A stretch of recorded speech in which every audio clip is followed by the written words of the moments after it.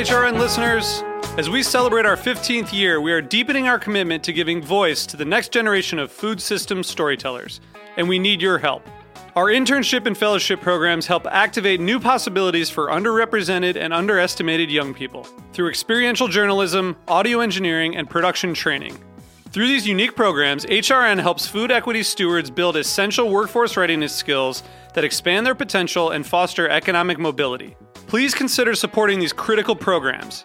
And with a minimum donation, you can be entered to win a dinner for two at an amazing restaurant in one of 8 cities and tickets to a concert at a great venue in one of those cities. We have incredible partners across the country who have donated, as they also share our passion for helping to educate the next generation of food systems storytellers. Check out heritageradionetwork.org/15 to donate and enter to win today. That's heritageradionetwork.org/15 to donate and enter to win today. And make sure you donate before March 31st. Thank you.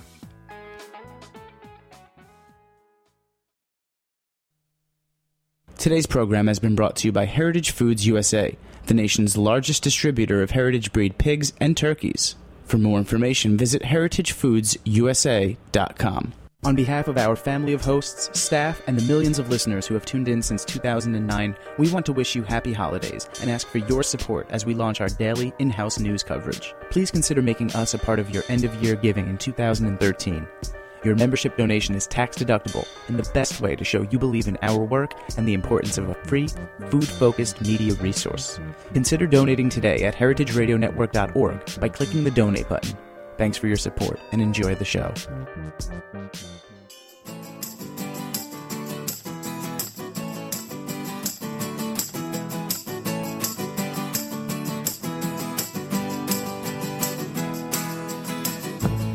Good morning. You're listening to In the Drink on heritageradionetwork.org. I'm your host, Joe Campanelli, and today we have Jon Bonne in the house. Jon Bonne is the wine editor for the San Francisco Chronicle, and he is a multi-James Beard Award-winning writer.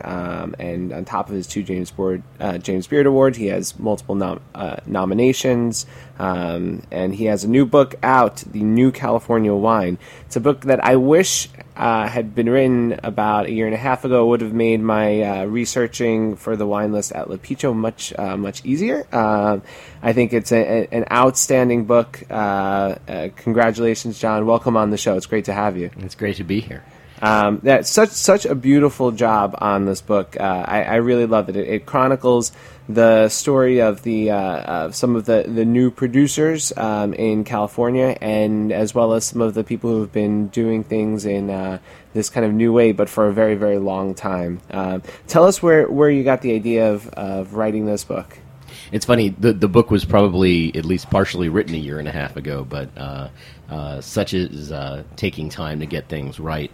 And of course, whatever was true a year and a half ago isn't true now necessarily. I started really almost as soon as I got to California in 2006. I had shown up to take the job as wine editor of the Chronicle, and I had come from New York. I'd lived in Seattle for 6 years, so I knew American wine. I knew wine from the West Coast, and I knew obviously California wine pretty well because I'd grown up with it, even though I was in New York.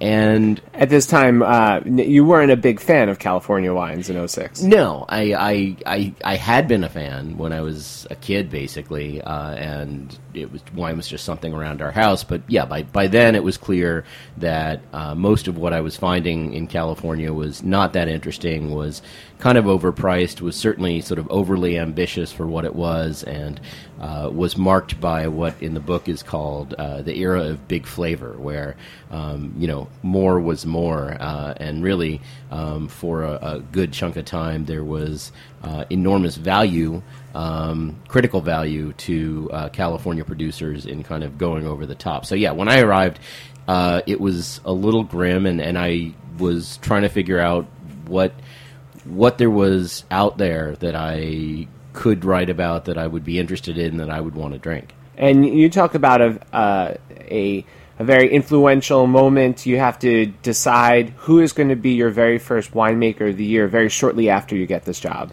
Yeah, about 3 weeks after I land, I have to pick our winemaker of the year, and it didn't take too long. It became sort of clear. I had gone up to Montebello Ridge to actually see the facility that Ridge Vineyards has, because I knew Ridge well. I knew the work of Paul Draper very well, but I actually sort of wanted to lay eyes on the place, and it became sort of obvious. I mean, here was a guy who was legendary, who had always kind of upheld this iconic American wine as the best that California could do, as a wine that really had the equivalent timelessness of the great wines of the world, and yet had sort of been shunted out to the side because his story wasn't convenient for California. He was in the Santa Cruz Mountains. He wasn't in Napa. He didn't make kind of this big, oaky, luscious, super ripe Cabernet. It was, what California winemakers would sort of derisively call Bordeaux styled, as though there was something wrong with a wine that didn't sort of, go into maximum overdrive. And so that was kind of an easy choice. And it became clear in part because one of the things Paul really believes in is minimalism in your winemaking and really finding a way to express a great terroir, that would set a theme for my time in California. Yeah. And the next producer you chose for Winemaker of the Year was another one of these producers who had been around for a long time, the winemaker Calera. Josh Jensen, yeah. Josh Jensen. And same deal, but with Pinot Noir instead of Cabernet. But, same thing, guy who had sort of become entranced by the great Burgundies, and when he was basically a a graduate student, and had come back to California on this crazy 2-year quest to find limestone, which is a relative rarity on the West Coast, and wanted to make wines that he felt would uphold the best traditions of the great Pinot Noir of the world. So what were some of the early experiences with finding the new California? Not just these old stalwarts who had been doing things in a way that you found interesting for a long time, and certainly I love those wines very much as well. But the people who were the next generation who were changing things, moving out of the dark ages of the 80s and the 90s and the early 2000s. There were little hints here and there, but I think somewhere maybe around 2007, 2008, I started finding folks. I'd say Abe Scherner from the Scolium Project was an early one, just in terms of someone who was really a deep thinker in the wine industry. Abe's obviously a former philosophy professor, and who wanted to ask questions really in a practical way as well as a philosophical way, and to make wines that pushed the edge and really sort of prompted tough considerations about what California was. And it's funny because at the time, one of his assertions was that one of the indigenous traits of California was high alcohol, and I think that's a conversation that's evolved. But so I found people like him, people like Steve Mathiasen, who was this great viticulturist by day, and then with the rest of his time was making this really radical white wine in Napa that combined the traditions of Friuli and Bordeaux. People like Duncan Myers and Nathan Roberts from Arnott Roberts, who were two native California boys who just decided they believed that California could make wines similar to the wines that they enjoyed, which as often as not were from the old world, and really also had grown up in Napa and remembered the classic bones of Napa in the early days. And so, there was just one after another, Kevin Kelly, and it seems like it kind of reached a certain tipping point. There were a couple of early people, and now there's just a profusion. I know when we opened up Del Anima, this was in 2007. I couldn't imagine putting a California Chardonnay on a list, much less by the glass. But 5 years later, when we opened up La Picho, we had Lioco Chardonnay by the glass, and I was exuberantly enthusiastic to showcase these wines. And why do you feel that there has been this just a huge surge, kind of all at the same time? What led to this tipping point? Well, I think, there were more and more of these folks, and I think it was in 2010 when I was working on a thing for Saveur, and they asked me to write kind of a bigger piece about sort of the state of California at the time, and it just something clicked, and I realized that these weren't sort of efforts on the fringe, folks like Lyoko, like Pay Vineyards, like Donkey and Goat, like Literai. They were, there were folks who had been at it a long time, like Ted Lemon of Literai, like Paul Draper and Josh Jensen, and there were these new folks, but that there was this core of winemakers who were really asking the same questions and who had this belief in the global relevance of California that really in some way hadn't been around since the era of the Robert Mondabis and the Warren Winiarskis and all of the pioneers of the 70s and even early 80s. That this notion that California had bigger questions to answer than simply getting 98 points had returned. And rather than operate in this slightly perilous economic sphere in which you prostrated yourself before a handful of critics and you made wines that were kind of immediately approachable, and I guess what they would say is that the market enjoys, which I think is kind of a cynical way to look at wine, not in that the people shouldn't enjoy it, but that the notion that people have this sort of lowest common denominator of taste, that it all has to be impact. And so there were enough winemakers who were asking the same questions I was, who had the same frustrations I did with the state of the state, that it became really evident that this was going to become more than just kind of a fringe movement, and this was going to become, if nothing else, sort of a significant counterculture to the big flavor realms that had dominated. Yeah, and let's talk a little bit about those big flavor guys. All right, have you found that any of them are kind of pulling back? And a few years ago, Eric Asimov wrote an article about Kistler and some of the changes they're making to make these more restrained styles. Have you seen any of that happening? Has there been any pushback from some of these big flavor guys saying, "Hey, why wasn't I included in that book?" Or that tells a very small part of the story that's not important. Sure. Well, yeah, I mean, there are people who are frustrated they're not in there, and there are definitely folks who think that this is me sort of looking through a prism. And I would say, look, there's 125 people in the book. I had a pretty high benchmark for quality, and not just wine quality, but also people who I felt were looking at California through a thoughtful, decent, seriously terroir-minded view. And there's no winemaker in California who's going to claim that they just don't care about terroir, possibly excepting the folks at Caymus, who, Chuck Wagner sort of has prided himself on really not caring. But on balance, they all think it, but it's just not there in the bottle. And I can say that having tasted thousands and thousands of wines each year, that, for all of the press releases, for all of the kind of blather and email that you get, it's really evident when you start tasting who's in the game and who isn't. And so, sure, this is a slice of what is out there. But I think actually to your question, there are a handful of folks who are looking at their style and deciding they want to step back from the edge a bit. I mean, Kistler being one example. I think maybe the best example being Wells Guthrie at Copain, who absolutely enjoyed the benefits of Robert Parker's munificence and enjoyed sort of high scores and that, and mailing lists and all of that. And then basically decided he didn't, he experimented a little bit with picking earlier and then decided that really that was the direction for him. I think Adam Tolmack at Ojai, who's a guy who's been in the industry a long time, again, made these experiments with picking earlier and a few of his vineyards and decided he liked the result. And, I mean, he got slammed in terms of his scores for doing it, specifically for the early harvested wines. And so it's one of these things where,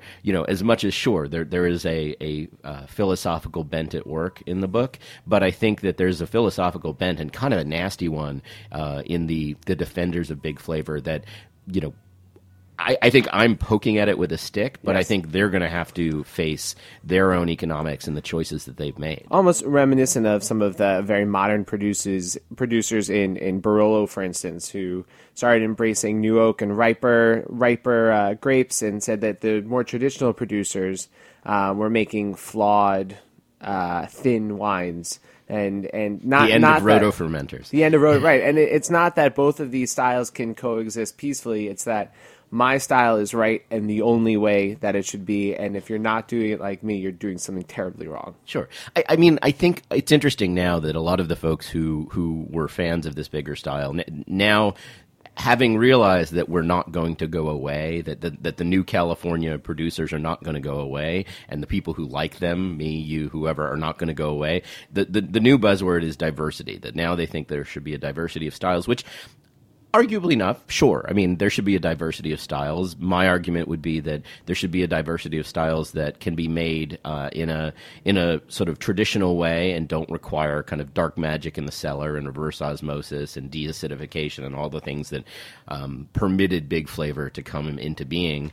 But sure, there can be a diversity of And styles. certainly the vineyard as well. Absolutely. Well, but that's, I mean, picking optimally ripe fruit and not raisins would be a good place to start in terms of having a conversation about a range of styles. But what's really interesting to me in it is that this is a convenient argument for folks who managed to throw all of the Paul Drapers and Josh Jensens of the world, all the kind of traditionalists of California, out into the cold for 15 years and basically sort of disenfranchise them because they wouldn't play along. So it's curious to me now that there should be diversity when there was a time that there was absolutely no tolerance of diversity in California wine. Yeah. Well, on that point, we're going to take a quick break. I have a million more questions to ask you, but thanks so much. We'll be right back with more of Jon Bonne and the new California wine here on In the Drink.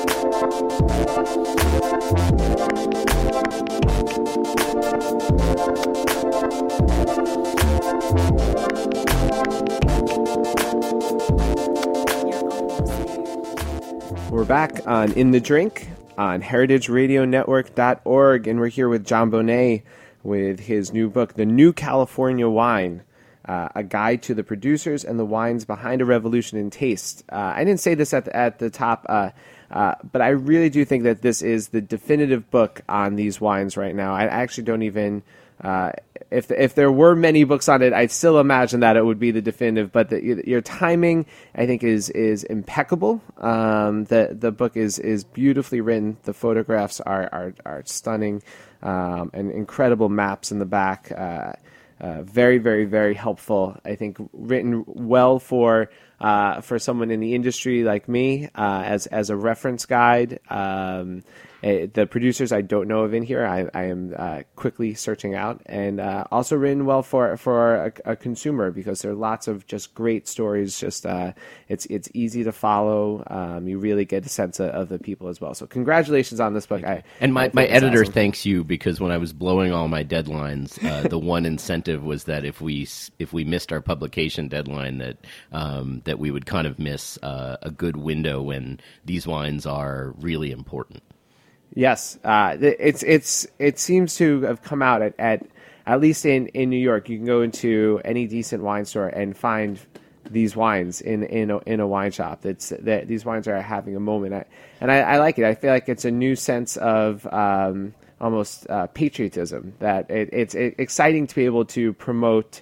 I love when we have tourists who come into to the restaurant from another country and say, "I can give you an American wine."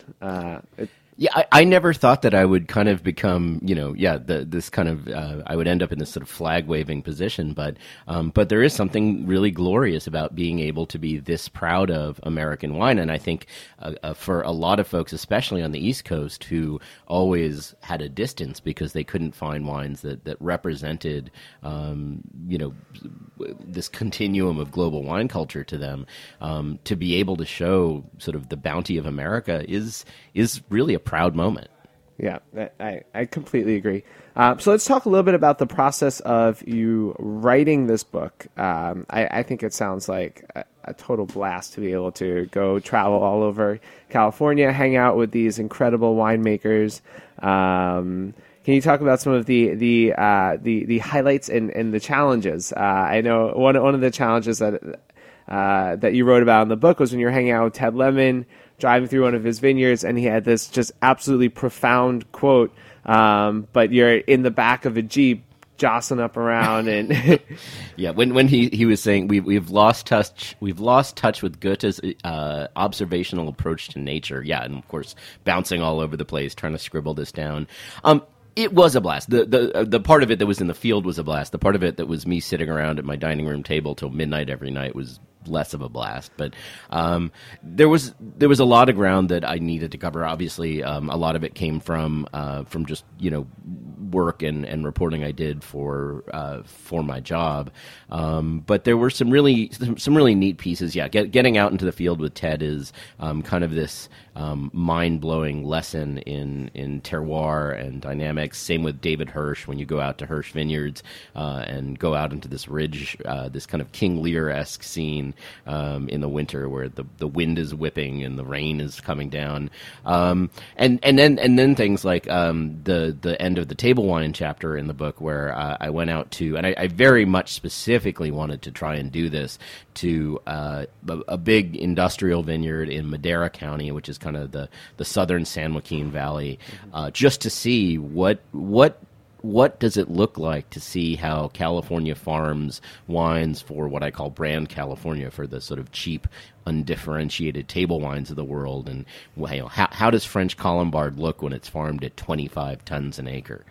So there was a lot of interesting stuff to see, and I thought it was important to give it, and my photographer Eric Castro and I talked a lot about this concept, this notion of a road trip, where for folks who might never have come to these vineyards and might never get there because many of them are out in the back 40, to get a sense of what the new geography is. Yeah.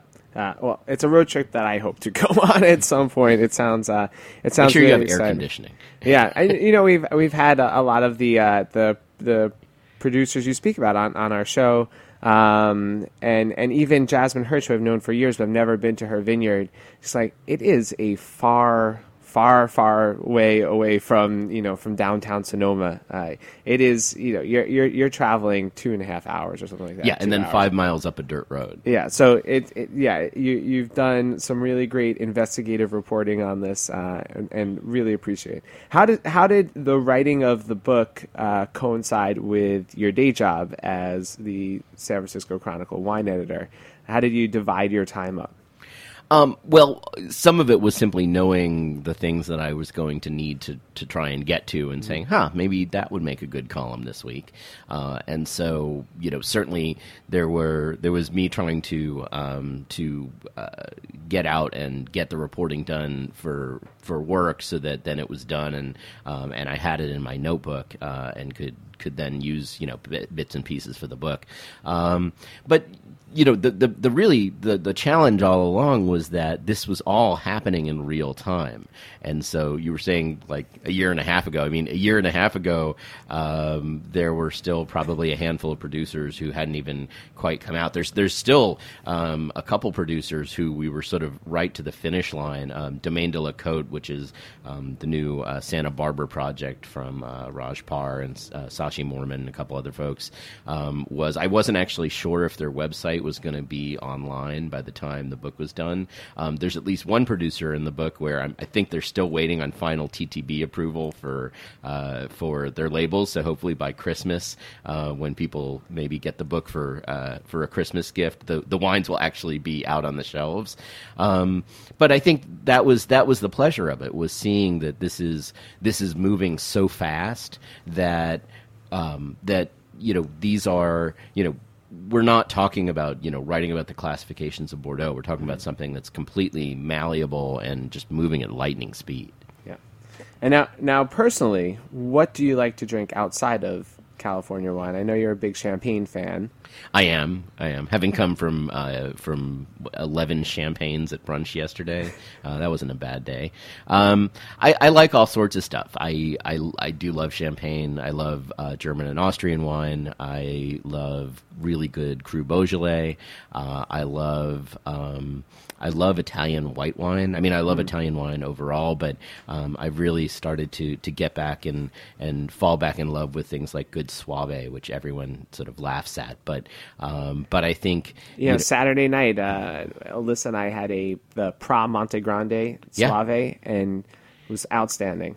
Yeah, and these are, I mean, they perhaps don't have enough hipster cachet yet. Although I'm convinced Soave will be the hipster wine of 2014. But you heard it here, guys. Soave will be the hipster wine of 2014. There's my grand prediction. Wait, so would you classify New California wines as hipster wines? But I think they go so far beyond that. I mean, yeah, sure. The fact that you can get La Clarine, Mourvedre, carbonically fermented Mourvedre in Vinegar Hill, probably classifies it as a hipster wine. But I think that the fact that they are American wines and there is a timelessness, and there's folks like Calera and Ridge who, for me, fall into this, make them wines that, frankly, you could take to almost anyone, to folks who have been drinking California wine for 40 years, and in some ways they will see in these wines the same things that delighted them a generation ago. Yeah, I brought the Tyler Biennacido Chardonnay to Thanksgiving, and there were definitely some old school California drinkers at Thanksgiving who absolutely loved it and drank it up. Yeah, and I think one thing you realize is this notion that I think a lot of Californians have, that there are markets that don't like them, New Yorkers don't like them, they don't like California wine. I think almost anyone in this country wants to like California wine. They just have been waiting for California wines that spoke to their tastes and their sensibilities. I agree. And with that mindset, did you feel immediately welcomed being an East Coaster coming out to California? Or was there some pushback saying this is going to be the guy who's writing about our wines? I did not feel terribly welcome. I mean, there were certainly plenty of people who were polite, and there were people who were very generous with their time and who were kind. But I think there was absolutely some skepticism as to what my palate would bring to the job, and there still is. There's kind of a handful of California sort of local writers who just have made a cottage industry out of bitching about my palate, which that's good. If I've reached that status, then maybe I've done my job. Yeah, well, there's certainly enough people who bitch about the Robert Parkers of the world as well. Exactly. We'll have this is the beginning of the backlash. This is equal opportunity bitching. If you were to, when you got out there, was your beat supposed to be primarily California, or I know I've seen recent articles you're covering the rest of the world a little bit more. It was always supposed to be, a global focus with obviously a very distinct concentration on California. When I got there, the wine section was 6 to 10 pages. Newspapers being newspapers, we don't have quite that much space anymore, and we don't have a standalone section. Although I actually kind of like our section combined. I think the food and wine section in the Chronicle really is extraordinary. But there's obviously supposed to be a significant focus. But as I always point out, and as I pointed out in the book, Northern California is also a place where a lot of very important importers, notably Kermit Lynch and Martine Saunier, but plenty of other people, got their start, where there's new importers who are working. So it's also, frankly, a major sort of importation point for a lot of the very, very good imported wines. So just as in terms of kind of supporting local businesses in a true sense, there's a lot of imported wine that needs to be talked about that comes through Northern California, and there's a lot of people there who love those wines, who have an absolute devotion to them. Yeah. Prior to your time at the Chronicle, you worked at MSNBC, and you also had a food and wine blog. I did, in the primordial days. Called Amused Bouche. Amused Bouche. Yeah. Amused Bouche. What are your thoughts? Back when that was kind of an interesting idea. It's like, oh, I'm being so clever. I think everyone. I don't even want to say what the title of my short-lived blog was. But it seems to me that the California wine aesthetic has sort of followed the California food aesthetic only 25 years later. That's absolutely it, and it's interesting now because the wines that I talk about in the book very much do dovetail with sort of not even, I would say, the Alice Waters school. Although it's interesting to see the extent to which, say, the wine director at Chez Panisse has really embraced these wines in an enormous way, and kind of all the children of Chez Panisse, if you will, have exalted in the fact that there's, California wines they want to talk about again. But I think if you look at sort of the new style of California cooking, the Daniel Pattersons and David Kinches of the world, that there is absolutely a continuity with these wines and with this notion that there needs to be mastery, but it still needs to show California terroir. Well, all right, Jon Bonne. I've been a big fan of yours way before I met you, and then feeling is mutual. So. Thank you very much. Introduced to your work by our mutual friend Talia Baiocchi, who's been singing your praises, and I'd been admiring you from afar, and luckily in the last year we've got to spend some time together, which has just furthered my admiration for you, and now kind of culminates with this really just such a beautiful book. I am happy that this is out in the world, and it is something that I am purchasing. This will be my holiday gift for people. I've already thought of quite a few. The new Best California wine. Congratulations. Thank you so much for doing this. This book is awesome. Thanks for having me on. And thanks so much for being on the show. This has been In the Drink on heritageradionetwork.org.